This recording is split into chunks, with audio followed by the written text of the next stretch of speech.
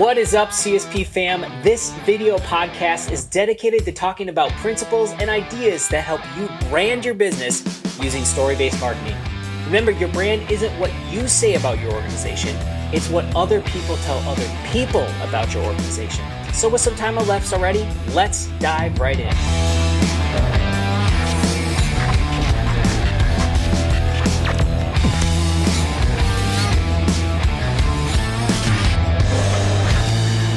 So how does culture within your own organization help you in story-based marketing and branding? That is the question we're going to ask today's guest.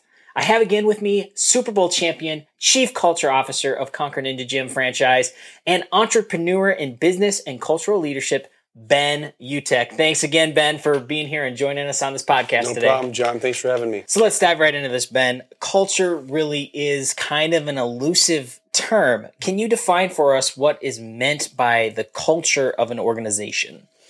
Great question. And I think culture has really become one of the most subjective things discussed within the corporate culture and community because it means something different to each individual, right? So part of the goal as a culture officer is to take what is typically subjective and make it objective, make it material, make it an actual product that you can define and then begin to actually grow and distribute across an organization. And so what that takes is drawing a line in the sand as leaders within an organization, right?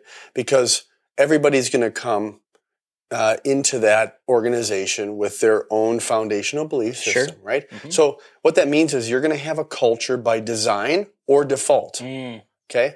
So why not design it? Sure. And so how do you take the subjective and make it objective? Well, you have to define culture objectively and collectively. And so that's what I set out to do.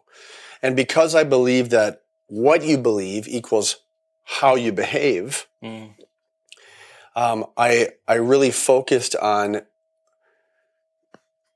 having culture be directly connected to the intrinsic beliefs of every human being. Okay, so I define culture as the foundation of intrinsic beliefs that bind and inspire people and communities to work together in unity and purpose. Right. That kind of goes back to our last year's podcast when we talked a lot about like the story-based pyramid and kind of how do we establish a culture. We have to first start with some sort of foundational feeling, a feeling that points to a belief. That belief points to us being able to set expectations, and then those expectations then kind of allow us to set a culture or do an action step. So if you missed last year's podcast, go back and rewatch that. But what's interesting to me, Ben, is how do you get people from, like you said, they're going to have different backgrounds, different beliefs, all different lifestyles, walks of life, coming together to really truly unify under one organization. Sure. I mean, you have to have some sort of established beliefs that everybody can kind of come to the table and agree upon. Yeah, that's the tough part. And that's I think why a lot of organizations fail in culture is because they sit back as executive leaders and they look out into their employee base and they say, gosh, we have to please everybody. And so how do we have a culture that can touch everyone in the way that they really need it? Right. When I come from a perspective that's challenging, which is culture is the leader's choice. And as leaders who have defined the mission and vision of the organization, it's your job to consider, to strategize, and to decide what that belief system is. And then you, moving forward, you hire or onboard into that belief system. And it becomes a process by which now the people that you are interviewing and that you are bringing into the organization are already in alignment with the belief system you have. Now that's the tough part, because when you draw a line in the sand, you will lose a certain amount of talent because Sure. their own intrinsic beliefs are going to be different from that. Right. So that's one way that you can actually, over time, bring people together. The other way is that a part of the leader's role in understanding their current organization is to include all of the employees in that decision making. Right. So leadership can say, okay, we know here are 4 pillars that these are foundational to leadership. Right. But you know what? We want to add 4 more that are foundational to our employees. So employees tell us what are the belief pillars that are most dear to you, that you most connect with.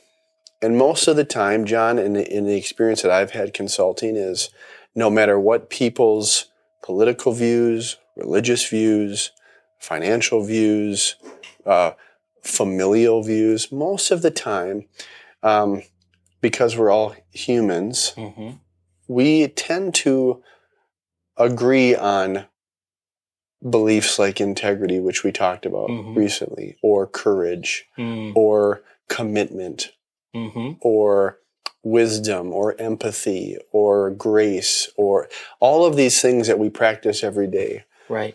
Genuinely, people are unified on. Sure. And that to me is, I think, a positive in the creation of culture. Right.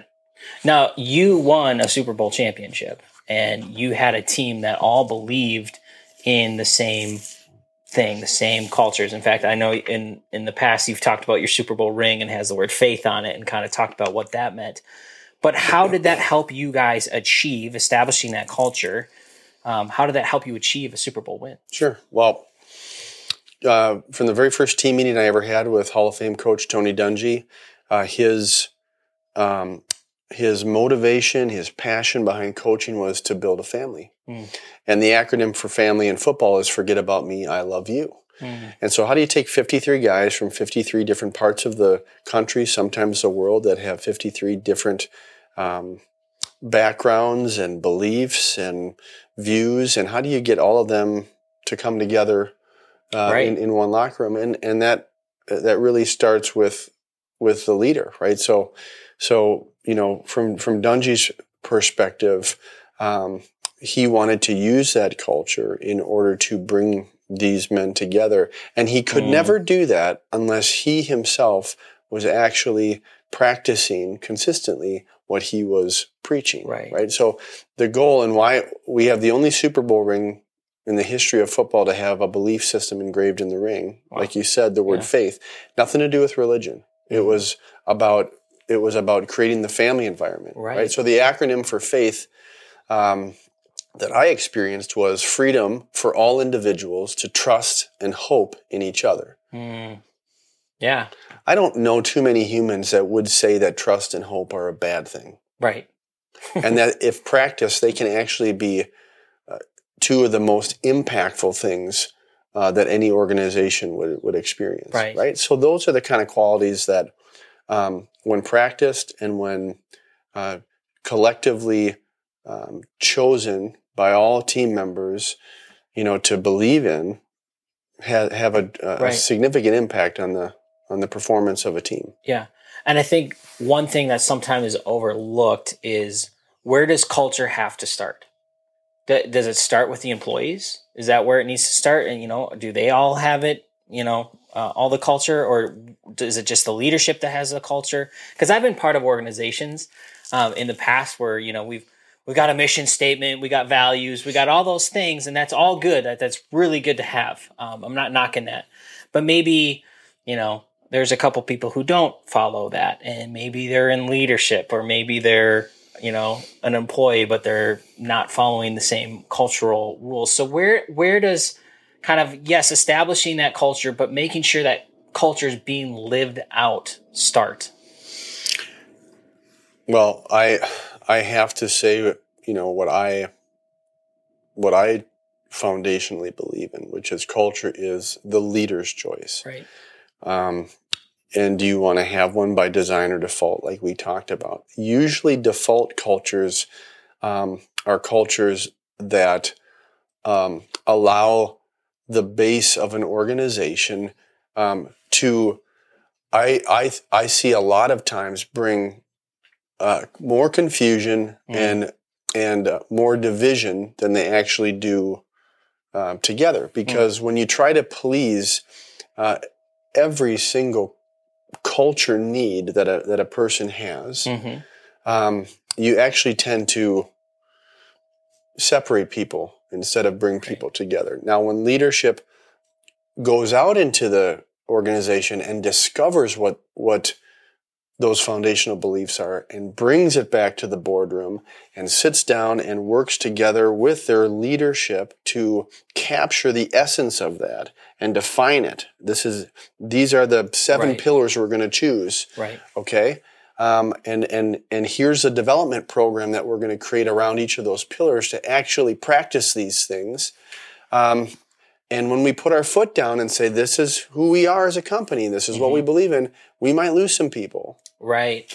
But we will gain new people that we can hire into that. But won't people, I mean, to play the devil's advocate just a little bit here, but like, won't people be like, well, you guys are just being, you're only hiring people that act like you, that look like you, kind of.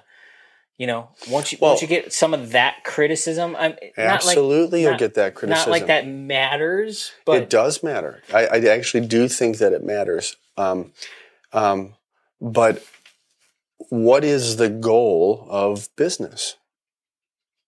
What would you say the goal of any business is?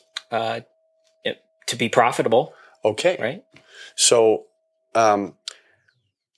we're not talking about organizations where what we're trying to do is build tolerant relationships. Right. We're talking about organizations that have very specific strategic goals that they have to meet. We're talking about an industry where everything really revolves around profitability. It's the only way companies stay alive and can continue to hire and provide jobs to individuals. So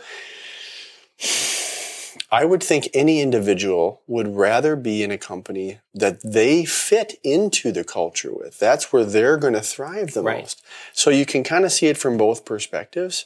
And again, that is where that line in the sand, that line in the sand is. So when you get into those big organizations, sometimes you can begin to create those subcultures based upon those different beliefs. And then how do you manage those subcultures? I know that you talked about the hiring process and drafting process in the NFL, and you could have this very, very talented player. They could be the best player, but if they don't play on the team, then it's not worth bringing into your culture. Yeah, so case in point, the 2 teams that I played for, Indianapolis Colts World Championship, the Cincinnati Bengals, who when I joined the team hadn't won a playoff game in 20 years. Was it an issue of talent? No. I went from Peyton Manning to Carson Palmer, who was an incredible quarterback and, perennial Pro Bowler, Heisman Trophy winner. So was it an issue of talent between a world championship organization and an organization that struggled to win? No, it was a culture issue, and it was a practicing of specific beliefs. In Indianapolis, our Hall of Fame general manager drafted based upon a player's integrity. That was a priority in the draft process. They would rather draft a third round, a lower round draft pick, a lower round talent who had their college degree, who was the captain of the team, who was involved in the community, because that's a dependable and trustworthy person. Right. Versus other teams who might believe, look, we want to give great talent a chance. It doesn't matter what they have done on or off the field. Right. And so you draft a young talent in who has a lot of off the field problems, didn't really work hard in school, didn't get his degree. The chances of having more issues with that personality and having more behavioral problems with that individual are greater. It doesn't mean that it will happen, right? But it is probably greater, right? And that's why, choosing a very specific culture, and drafting into that culture was such a benefit to our team, and really helped. I really believe, put the right 53 guys on a team to go win a world championship. Right. And kind of on that note, so how does caring about culture from a leader's perspective affect what people say about your organization? Yeah, I mean, again, it circles back to some great points that you made. It really is what people say about your organization, right? And we have to deal with perception and reality all the time. So if you have the opportunity and the determination to choose culture, okay, you have more control over the outcomes of behavior. And you as leaders then know what kind of behavior is going to have the greatest impact on the people that experience your business. So choose it.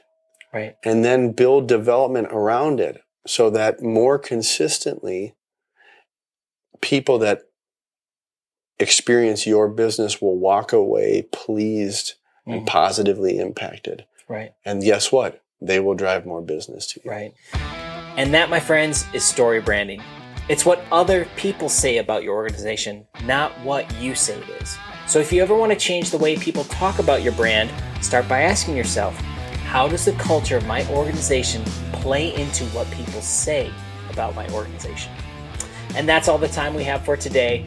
Thanks, Ben, so much for being here and joining us again on this podcast. Don't forget to like and subscribe to our channel and like us on social media. I'm John Oney, and we'll see you next time.